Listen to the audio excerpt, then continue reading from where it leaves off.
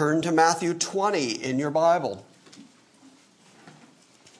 Last week we got to the end of chapter 19 and we came across the phrase, "But many who are first will be last, and the last first."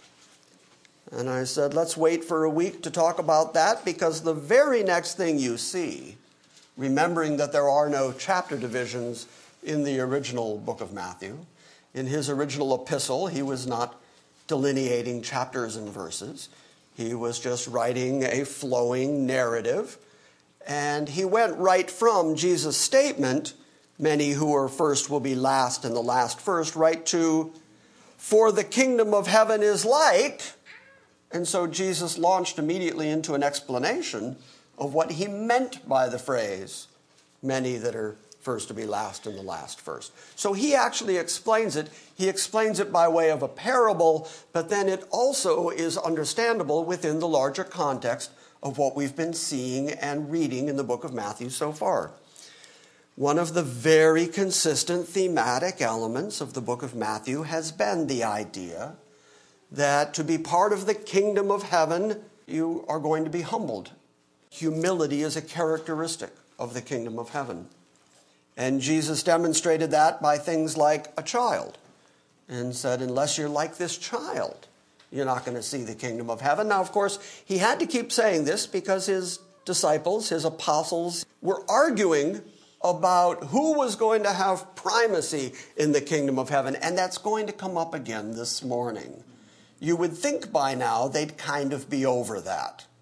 But they're not. They're still hearing Jesus talk about kingdom, and they still recognize that he is going to be the king. And they want to know, well, if you're king and you have the authority and it's going to be an expansive kingdom, you're going to need help. And so it would probably be good if we all had authority too. Now, he has already told them that in the regeneration, we just saw it in the previous chapter, verse 28, "Truly I say to you that you who have followed me in the regeneration, when the Son of Man will sit on his glorious throne, you also shall sit upon 12 thrones, judging the 12 tribes of Israel." You would think that would be sufficient for them to go, okay, we do get some authority. Okay.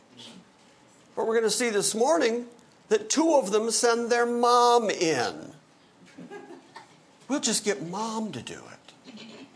And she says, when you come to your kingdom and you're on your throne, I would like my 2 boys to sit at your right hand and your left hand. As close to the throne as they could possibly physically get. Yeah, so they're still dealing with that. They're still arguing about who's going to have superiority. And that is really what this whole first, last, first thing is about. It's about Jesus leveling the playing field. And how often have we seen that?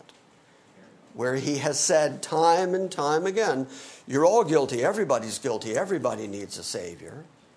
This time he's going to say, if you have primacy in this world, you're going to be humbled. If you've been humbled in this world, you're going to be lifted up.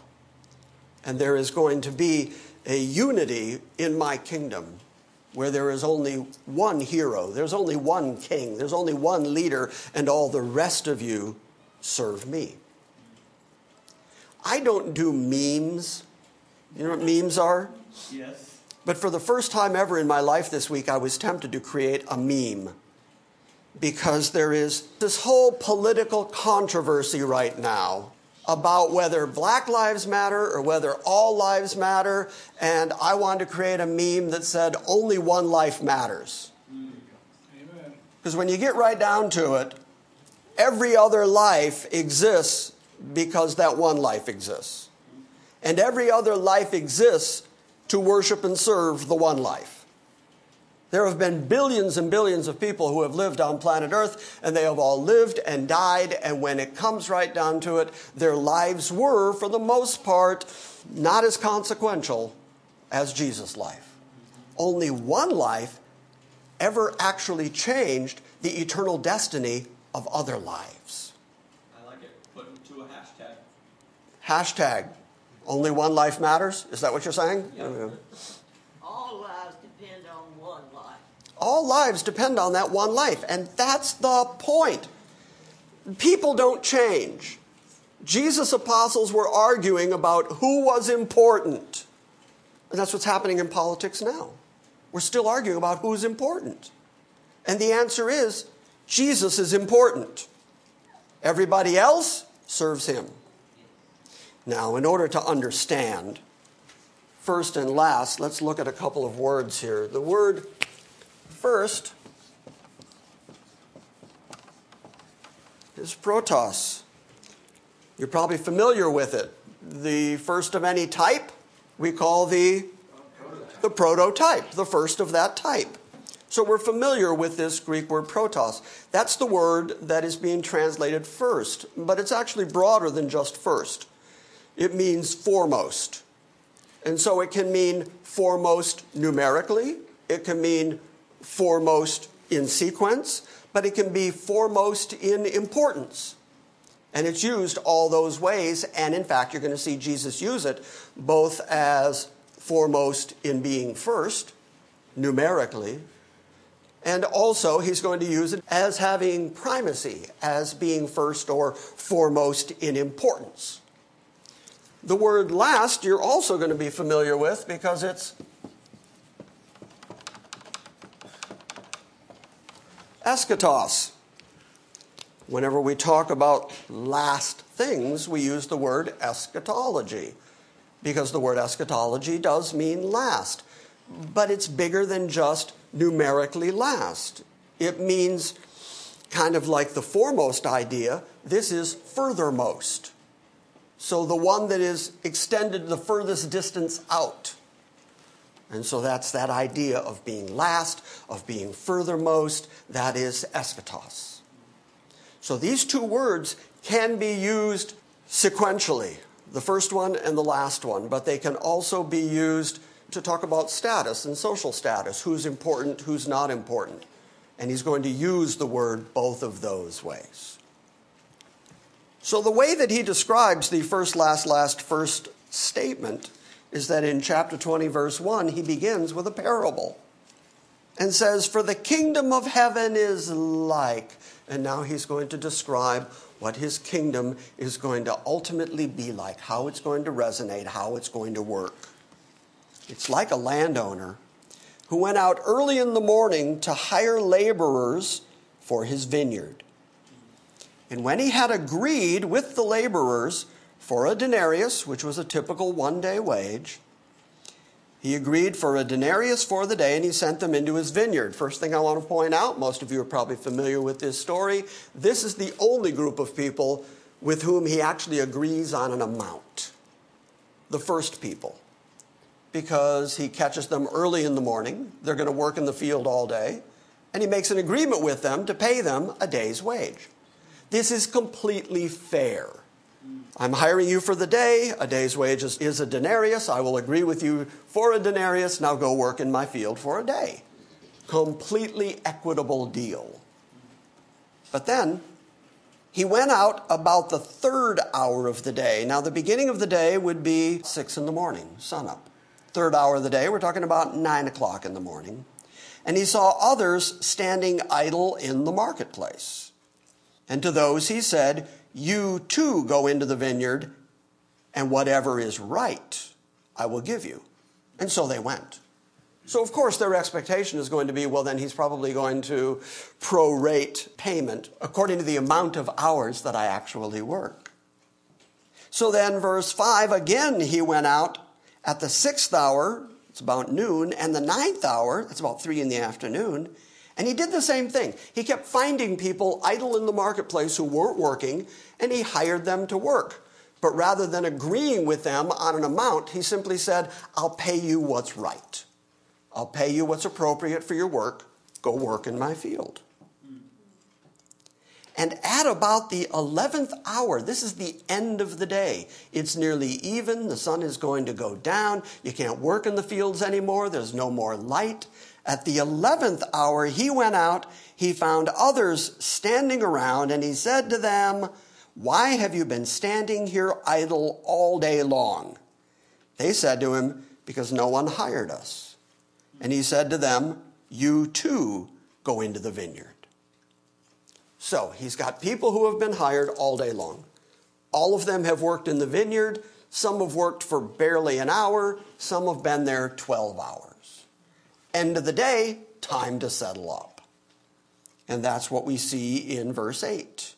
And when evening had come, the owner of the vineyard said to his foreman, call the laborers, pay them their wages, beginning with the last group to the first. So now we're starting to get this first last thing. He said, so pay them, but don't pay the people who got here first. Pay the people who got here last. Which means that the people who got there first are going to witness the payment that the last get. Had he begun by paying the people who started at 6 in the morning, they'd have taken their money and left, and they wouldn't have been witness to how he paid the rest of the group. But he wants the ones who were there at the beginning to see how he pays the ones who were there at the last. So start by paying the ones who were last. Verse 9, and when those who were hired at the 11th hour came, each one received a day's wage, a denarius. Which, of course, made the people who had been there all day say, wait a minute, no fair. That's not right. Verse 10, and when those hired first came, they thought that they should receive more. Of course they did. Because they saw what the people who were only there for an hour got paid. They got paid a whole day's wage. So the people who worked for a whole day thought, well, then I should get more than them because I've been here longer. That would be rational. That would be logical.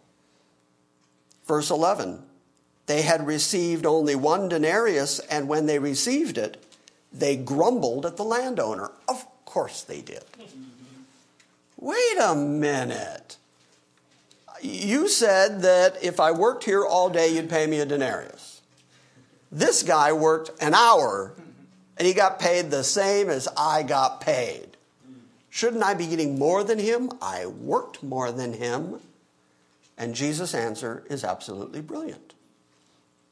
Verse 12, they said to the landowner, these last men have worked only 1 hour, and you have made them equal to us, who have borne the burden and the scorching heat of the day. But he answered and said to them, friend, I am doing no wrong. Didn't you agree with me for a denarius? Okay, that's why it's important that back in verse 2 we read, and he agreed with the laborers for a denarius for the day. So he gave them exactly what they agreed to. When I was a musician growing up, we had a phrase we used to use. Tom will be familiar with it.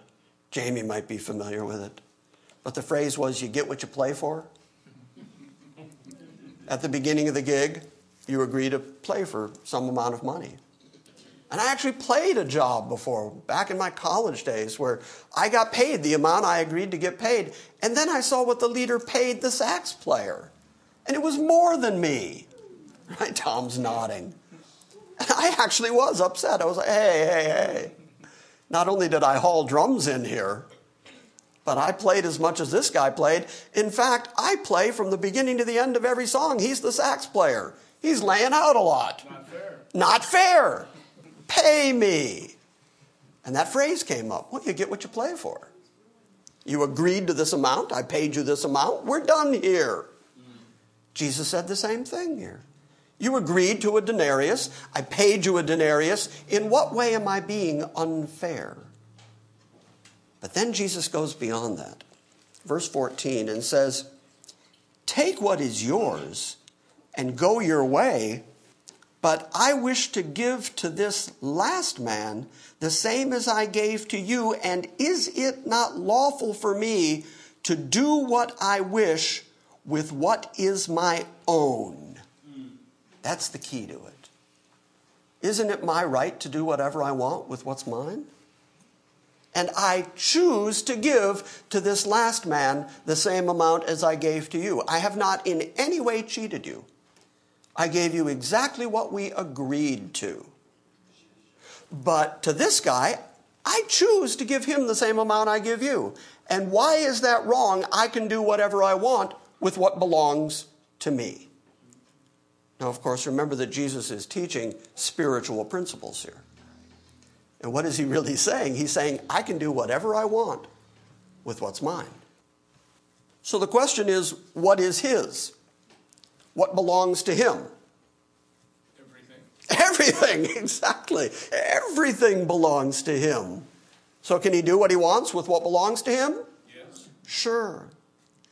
So you're going to have these people who worked all their lives, labored under Moses, kept the law, lived that kind of righteous and holy law-keeping life, and then they come to Jesus, and then they expect that, well, I'm going to have a reward. Not only did I live a righteous and a holy life, and now I have Christ, and now I'm going to be rewarded, and then there's going to be some bum, some scurvy knave, some person who their whole life has been lived in debauchery and sin, and they're also going to come to Christ, and they might not come to Christ till the very end of their life. And the righteous person, the legalist person, is going to say, well, of course I'm getting heaven. Of course I'm in the kingdom. Look at the life I led. Exemplary. I did the hard work. I labored in the sun. I worked in your field. I did all that. Of course I'm in. How in the world is Jamie in? Sorry. You get that a lot? Yeah. How in the world can Jesus take sinners, depraved sinners, and end up giving them the same reward that was originally promised to Israel? Sure, the kingdom belongs to Israel. Of course it does. It always has. Ever since the Abrahamic covenant, the promises have always belonged to Israel. The prophets belong to Israel. The promises in the Old Testament, the kingdom, all belongs to Israel. And then there's going to be these dirty, sinful, unwashed, unclean, non-law-keeping Gentiles who by grace are going to be brought into the kingdom. And can you imagine the discontent that will grow from that? Well, of course, I'm here, but we have an agreement. Isn't that the point? The first ones had an agreement. We have an agreement that if I follow Moses and if I follow you and if I live this life, then I'm going to inherit the kingdom. And Jesus is going to say, and you got exactly what we agreed to. Yeah, but what about him? How did he get in? Well, isn't it right for me to do what I want with what's mine? I can do whatever I want with what's mine.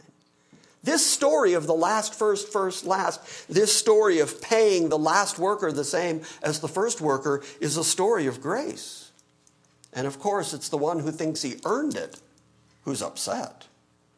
People whose whole religion is based on works and based on law-keeping, those are always the people who complain when grace shows up.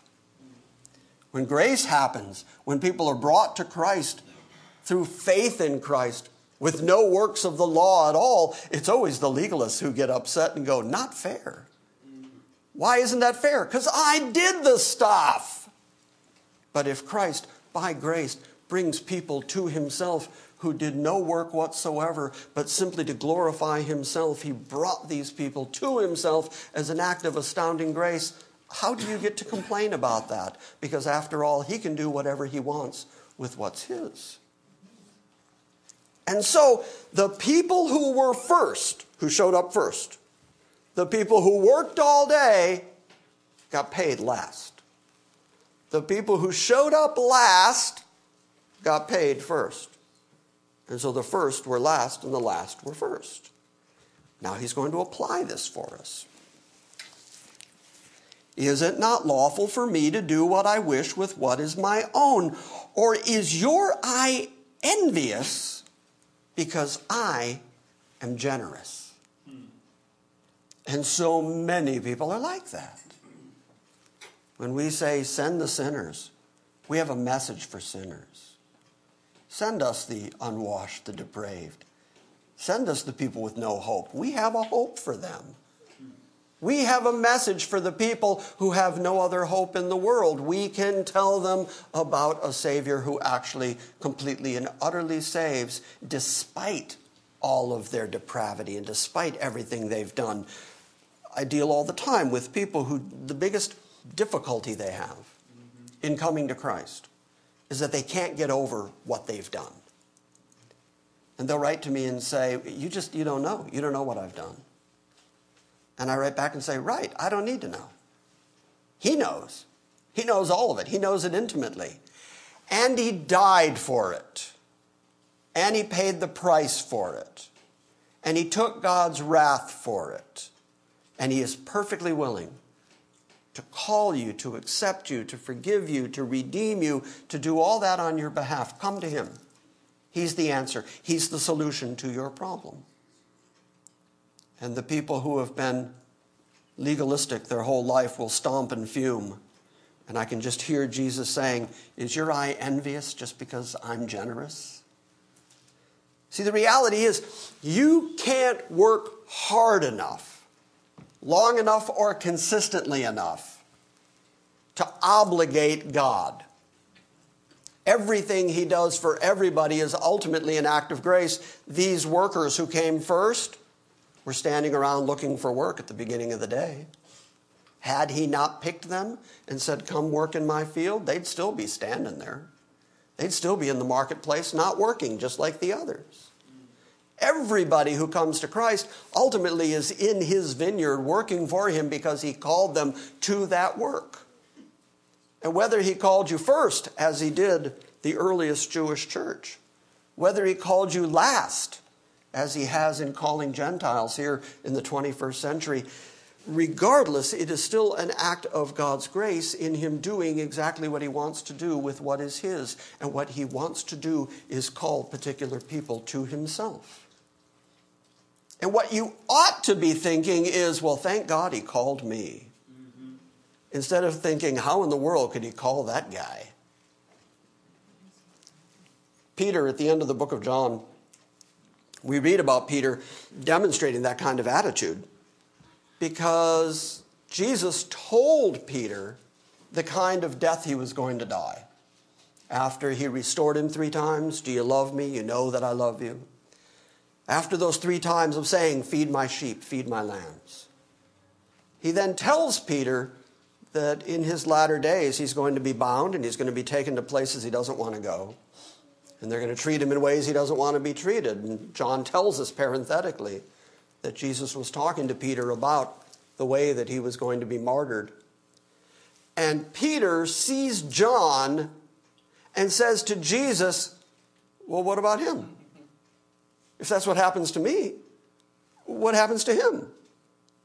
And Jesus says a phrase that I have tried to hang on to for most of my adult life. He says, what is that to you? You follow me. We get so busy looking horizontally in this Christian life, thinking, well, this is happening to me, and I don't like what's happening to me. And look at Todd. Todd's doing fine. I'm suffering. Why doesn't Todd have to suffer? Shouldn't he? I mean, if I have to suffer, Todd should have to suffer. That's just how that goes. And if I do well and everything goes good for me, Todd should have to suffer. And if it... No. We're so busy looking horizontally. And when Peter tried to do that with John, Jesus couldn't have been more specific.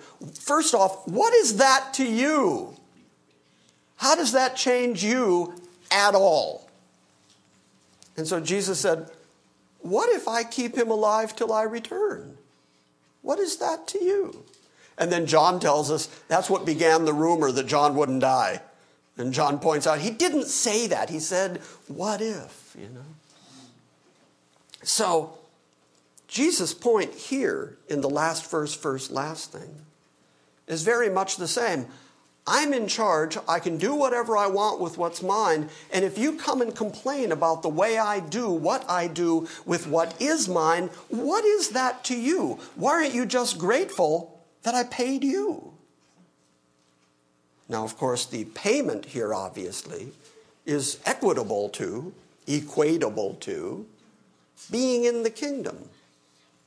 And if you're in the kingdom of God, do you really have any right to complain at all? Because if you start with thinking you have some kind of complaint, then you're starting from the footing of thinking that you actually have some standing. You have some authority. You've done some work. He owes you something, and so you have some right to complain. And so he is leveling the playing field and saying, you think you're so important. You're so impressed with yourself. I just equated you with the ones who came last. So everybody in the kingdom ultimately is going to be equal because, as I said, only one life matters. He's going to have the preeminence in his kingdom. He gets all the glory. He gets all the honor. And if you were really something in this lifetime, then he's going to humble you to bring you into the kingdom. If your whole life you've had nothing in this lifetime, he's going to raise you up in the kingdom. And the first will be last, and the last will be first. So then, for the next 3 verses, he talks again and foretells his death, and then they're going to go right back to arguing about who's going to have preeminence in the kingdom. And he's going to go right back to this same idea of first, last, first, to teach them the lesson, and that helps us understand what the phrase means. So starting at verse 17, he yet again predicts what's happening. Again, he's refocusing them. Instead of worrying about their place, their importance, he's bringing them back to me. It's about me. Remember what's about to happen to me. As Jesus was about to go up to Jerusalem, he took the 12 disciples aside by themselves, and on the way he said to them, behold, we are going up to Jerusalem. And the Son of Man will be delivered to the chief priests and the scribes, and they will condemn him to death, and they will deliver him to the Gentiles to mock and to scourge and to crucify him, and on the 3rd day he will be raised up. Was there any surprise when that all happened? This was all predicted. It was all prophesied. The details had already been laid out by the prophets. Jesus himself knew that this had to happen this particular year, this particular Passover. And as we continue through Matthew, we're going to start seeing Jesus making these kinds of points where he keeps saying things like, with great longing, I have desired to eat this Passover with you. Now, he kept Passover with them every year, but this one mattered. This Passover. Because that was the Passover where he changed their focus from the deliverance out of Egypt to the deliverance from sin that he was about to accomplish for them. And instead of remembering their deliverance out of Egypt, he was going to change their focus and say, remember me. When he goes into Jerusalem, he's going to curse the leaders of Jerusalem. He's going to deride them for their lack of understanding of the hour they were living in and the things that were occurring right there in Jerusalem. The culmination, the accomplishment of things that Daniel had predicted, that Daniel had even enumerated. That particular year, it was all coming to a head. Jesus was actually going into Jerusalem to accomplish the very thing that all of human history was designed to accomplish. This was the culmination of human history. The very Son of God was going to ride in and again fulfill Scripture, ride on a colt and on a donkey that had never been ridden. And the people are going to throw their palm branches and their cloaks in the street and they're going to cry, Hosanna to the Son of David. And a couple days later they're going to cry, crucify him. And none of this is by accident. Every bit of it is being accomplished based on God's predeterminate will since before the foundation of the world. The fall happened in Eden so that there would be a humanity that would need a Savior, so that Jesus could come to the planet and save people, so that he would get all the glory and the preeminence and the righteousness and the holiness, so that he would get all the glory. He'd get the praise forever and ever. This is God's divine, eternal plan playing out. And he's reminding them of it yet again. This is why I'm here. This is why I'm on the planet. I'm here right now for this reason. I've come to die. I've come to save my people. and 3 days later, I'll be up again. Wouldn't you think, just logically, rationally, that after he made a statement that clear, that when he came out of the tomb, there should have been 11 guys standing there going, we knew it. There you are, just like you said. Especially because he said the other stuff. I'm going to be killed. I'm going to be crucified. That all happened. So then they should have, logically, thought, well, then the other stuff's going to happen too. What did they do? Ran, hid, scattered, saved their own skin, abandoned him. Because he had to accomplish everything he accomplished all by himself. Because only one life matters. I'm going to keep driving that point until you make a t-shirt out of it. Start the hashtag. Because he had to accomplish it all by himself. He does get the preeminence. And everybody else, the field is leveled. The first or last, the last or first. I'm the one that matters. Behold, we're going up to Jerusalem. The Son of Man will be delivered to the chief priests and to the scribes, and they will condemn him to death. And they will deliver him to the Gentiles to mock and to scourge and to crucify him. And on the third day he will be raised up. I saw a special this past Easter, one of those Learning Channel specials. You know, let the world tell you what the Bible really is about kind of specials. And I watched it shaking my head the whole time and trying to resist the desire to throw things at my television.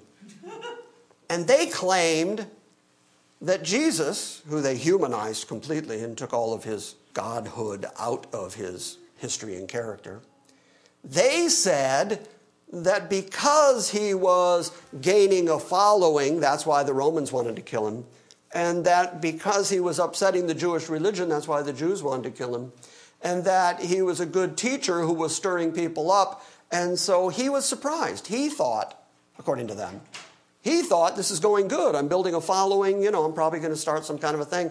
And then he died, and that he didn't see it coming.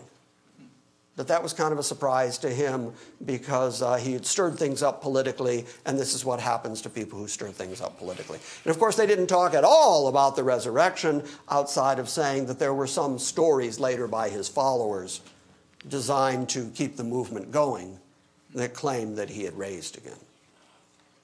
But according to the Bible, he not only knew what was about to happen, he was confirming it by the prophets and said it over and over and over again.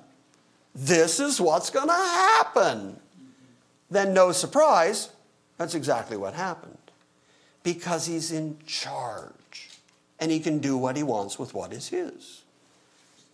Did you have your hand up? Yeah. The teachers knew that the Messiah was going to suffer, because I remember listening to one of your teachings that said they thought there might be two Messiahs because they couldn't picture Absolutely. the suffering. Yeah, the rabbis prior to Jesus getting here really struggled with what Isaiah wrote in Isaiah 53, this idea that he would not only die, but then God would prolong his days. They just couldn't figure out how that could work. And Jesus is saying, I'm going to do both. I'm going to die, and God's going to prolong my days. Resurrection was the thing that they couldn't quite get straight. So, now Jesus has centered the whole thing back on himself. I can do whatever I want with what's mine. I can humble the high. I can raise up the low. I can level the playing field. This is all about me. I'm going to die. I'm going to raise again. This is really all about me. Verse 20, this is almost like a slap in the face. Verse 20 just comes rushing into this narrative and says, then the mother of the sons of Zebedee, who is that? Who were the sons of Zebedee? John and James, who were among the first disciples that Jesus chose. John and James and Peter. So they're the first. They're the ones who were there at the beginning. They're the ones who right from the start were with him, who could say, we've been with you for 3.5 years. We labored in the sun. We're the first. We're right there with you. Then the mother of the sons of Zebedee came to him with her sons, bowing down and making a request of him. And he said to her, what do you wish? And she said, command that in your kingdom these two sons of mine may sit, one on your right and one on your left. First off, you sent your mom to do this. You know what, boys? Just hang on. I'll go talk to him. I'll handle this. Here comes mom. It's like they're 10-year-olds. Yeah, right. Like they're still little kids. So Jesus said to her, you don't know what you're talking about. He said, you don't know what you're asking for. You don't understand anything. You don't get that these things aren't even up to me. This is all up to God. You don't even understand what the kingdom is like. To ask for a throne next to my throne? Do you know who I am? Have you understood anything about me? I'm the one who's going to die to redeem Israel, to redeem the chosen elect people of God, and then I'm going to raise to life again, and then I'm going to have a throne at the right hand of God Almighty. By the way, that would mean, since you asked to sit on my right and left, to my left will be my Father God. And you want that chair? You want to sit on my right and left? You don't even know what you're talking about. He said to her, you do not know what you're asking for. Then he said, are you able to drink the cup that I am about to drink? Okay, now that language ought to sound familiar and ought to take you all the way to Gethsemane. Because when Jesus was praying until his sweat was like great drops of blood, he used that language of cup. And he said, if it were possible, take this cup from me. Nevertheless, not my will, but yours be done. So he's talking about the cup of God's wrath. He says, are you able to drink from that cup? Could you be a martyr the way I'm going to be a martyr? Could you be beaten? Could you be hated? Could you take on the wrath the way I'm going to? And they say, yeah, we're able. Yeah, we can do that.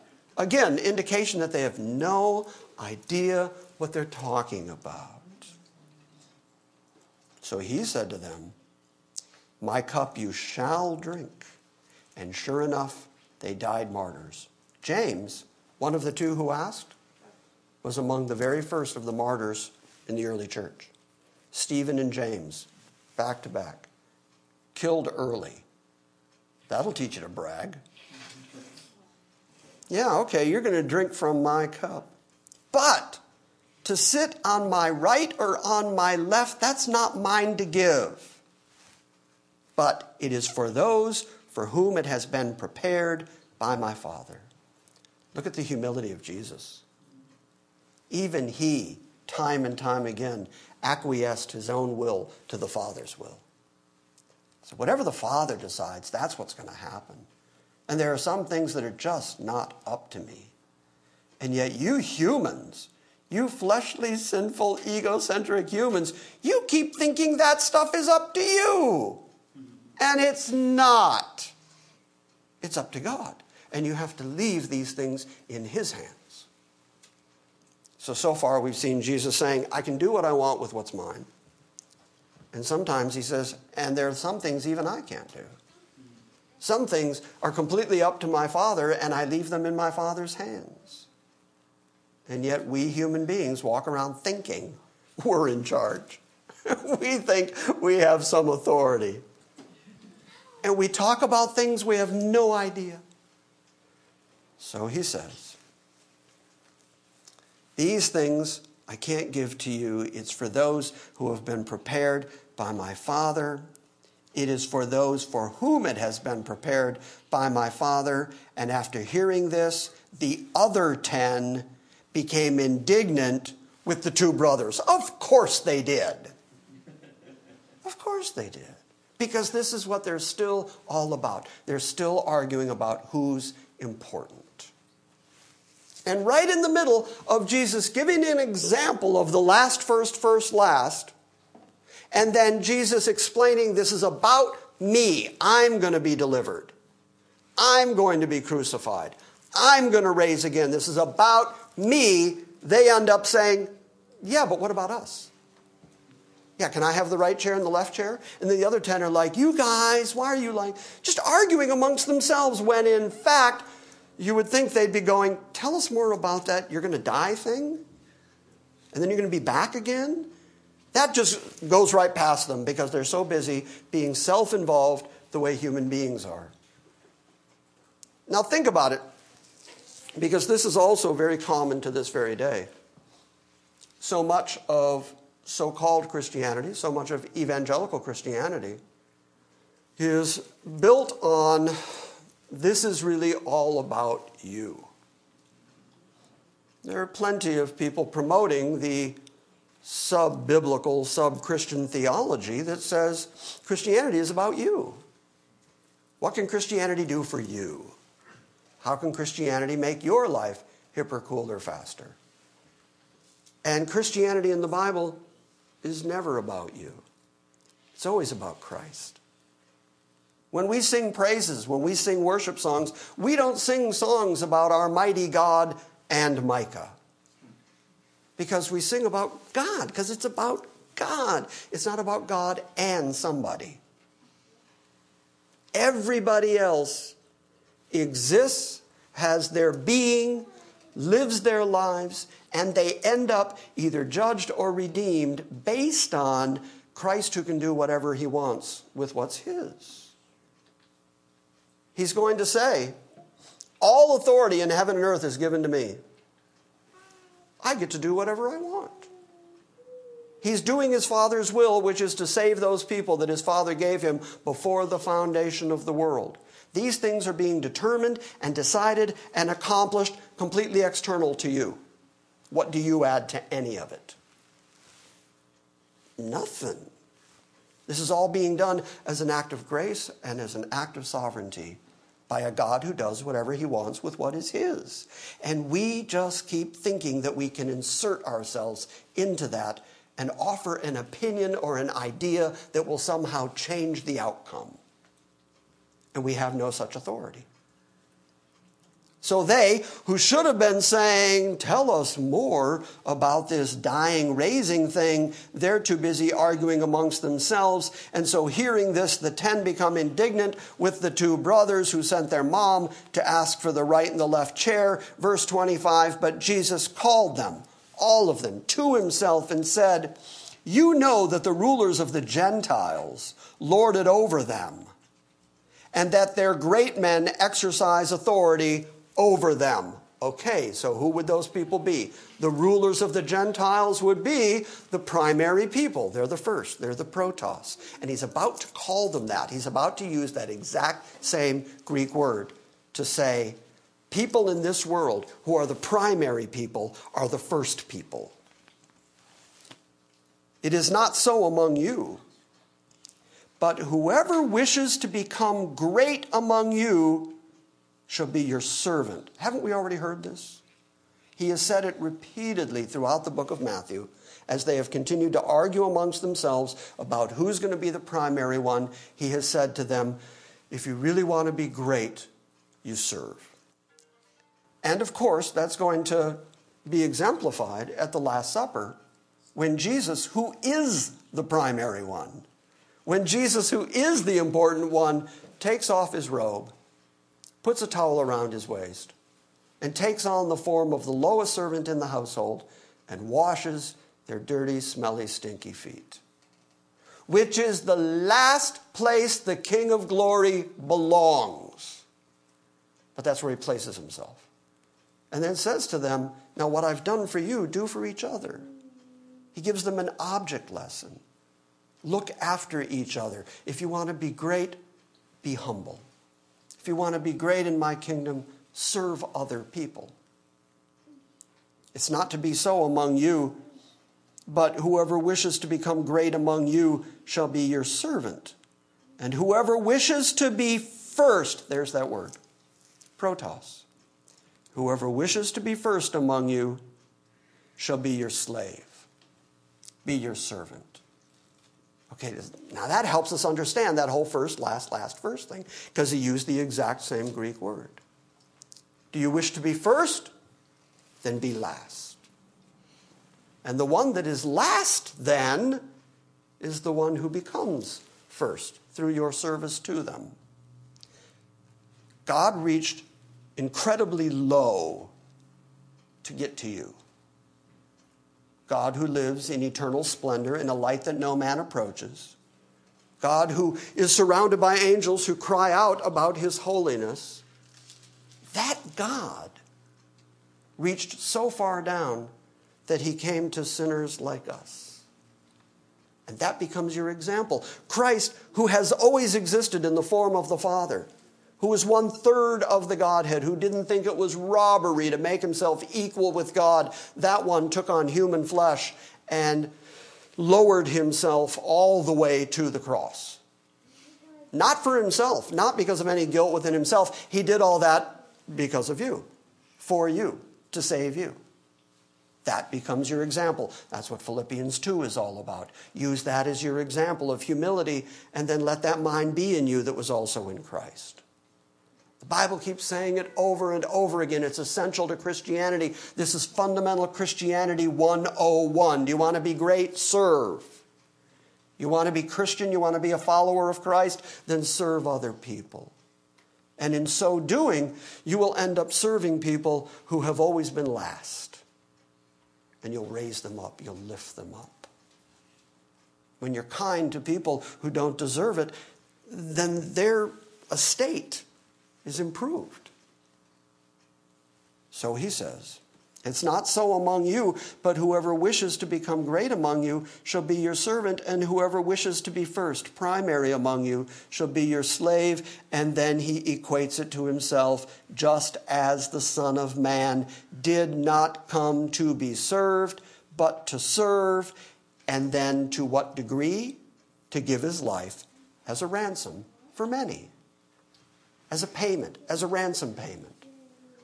God requires a payment from you. The wages of sin is death. Every human who is sinful, which would be all of us, owes God a debt. And God is going to make sure and balance that debt. And he is either going to balance it by you personally paying your debt to him through eternal punishment, or that debt is going to be paid through a ransom paid by somebody else. You know what the word ransom means, right? If you steal somebody, kidnap somebody, steal somebody. If you kidnap somebody, you don't keep them, you write a ransom note. You write and say, I don't really want this person. What I want is your money. And then if they pay you the ransom, you let the person go free. It's the exact same idea. We are all completely captured by our sinfulness. And we all owe a debt to God we can't possibly pay. So Christ not only paid the debt, but he made himself the debt. I am the payment. When his blood flowed, it was sufficient payment that we who had been captured by sin, who were slaves to sin all our lives, were set free. Free from our debt, free from our sin, and free then to worship God appropriately and rightly. Because he made himself a ransom. And he didn't owe that to anybody. He took on the wrath of God, which when he thought about it, when he saw it coming, when he considered it, was so horrible that he actually said, if there's a way out of this, I'd rather not do this. He prayed with such terror that his sweat was like great drops of blood. I've never prayed like that, have you? It's the last time you sweat blood in your prayers. That's what he was facing. And not for himself. He was still the righteous and sinless Son of God. He could have very easily just gone back to heaven, taken his right-hand seat, and said, forget them. It's not worth it. But because this is what the Father had determined for him to do, out of obedience to his Father, he humbled himself all the way to the ignominious death on the cross, with all the pain and the torture that went with it, with having his beard plucked out, with being punched in the face, with the very Son of God being spit on by human beings and mocking him in the streets, and then making him carry his instrument of torture through the streets and then nailing him to that piece of wood. He endured all of that for other people in order to pay the ransom price to redeem those people. And then he said, now knowing that about me, how should you be? What's too much? Considering what he did for you, what's too much for you to do for the least of his people. Well, then, if you think you're the first, become last. If you think you're last, recognize that in Christ and in the people of Christ, you're going to be raised up. You're going to be made first. And he's going to level the playing field so that once again, it's all about him. And out of love for him, out of obedience to him, out of worship to him, those of us who might think we're something have to recognize he's the only one who's something. And because of his somethingness, we have to recognize our nothingness and our servanthood to him. Now, I want to worship him. I want to serve him. It is my desire to serve him. It's my goal in life to serve him. But he's not here. And there's not a lot I can do directly for him. He's sitting at the right hand of God. He's in splendor right now. I can't add anything to him. So how do I serve him? I serve his people because they're here. They're tangible. They're right here. They're right within my sphere of influence. And if you are dealing with somebody else, some other Christian, somebody else who belongs to Christ, and you have difficulty with them, you have difficulty with their personality, if you look at them and say, well, yeah, they're last. They probably deserve to be last. I mean, look at them. You know? They've got last written all over them. It's across their forehead. Big L, last. Is that no longer cool? That was cool once. That's over, right? Okay. That's loser, yeah. But it's laster now. Yeah, last. Yeah, well, if you can't find anything within them that makes them attractive to you, well, then how unattractive were you when Christ died for you? And how far did he come for you despite the fact that you were just like you are? Recognizing all of that, then you should be gracious to his people, and within the community, within the body of Christ, there shouldn't be anybody last. Those that are last should be pulled up. Those that are first, believe me, are going to be brought down. And in the kingdom of Christ, there's only going to be one hero. And there are going to be a whole lot of people who spent their whole lives in lasthood, who are going to be in the kingdom of God, and it doesn't get better than that. There's going to be a whole lot of people who were really something on this planet, who are going to be humbled dramatically before they get to the kingdom of God. And only he can regenerate us to be like that. Only he can do that. But then again, he can do whatever he wants with what's his, right? Sometimes we go through troubles in this life, go through struggles and trials in this life, and are just so prone to ask the question, why? And the answer is because he can do whatever he wants with what's his. And the answer is he's going to do it anyway. Why are you kicking against it all the time? Just like he said to Paul when he met him on the Damascus Road and said, it's hard for you to kick against the goads. God's constantly goading you and driving you, and you just keep kicking against it. Why don't you just give up and take sides with God against yourself? And how about you come and serve me for the rest of your life? And that's the way Christianity works. You go through your life going, me, me, me, me, me, me, me.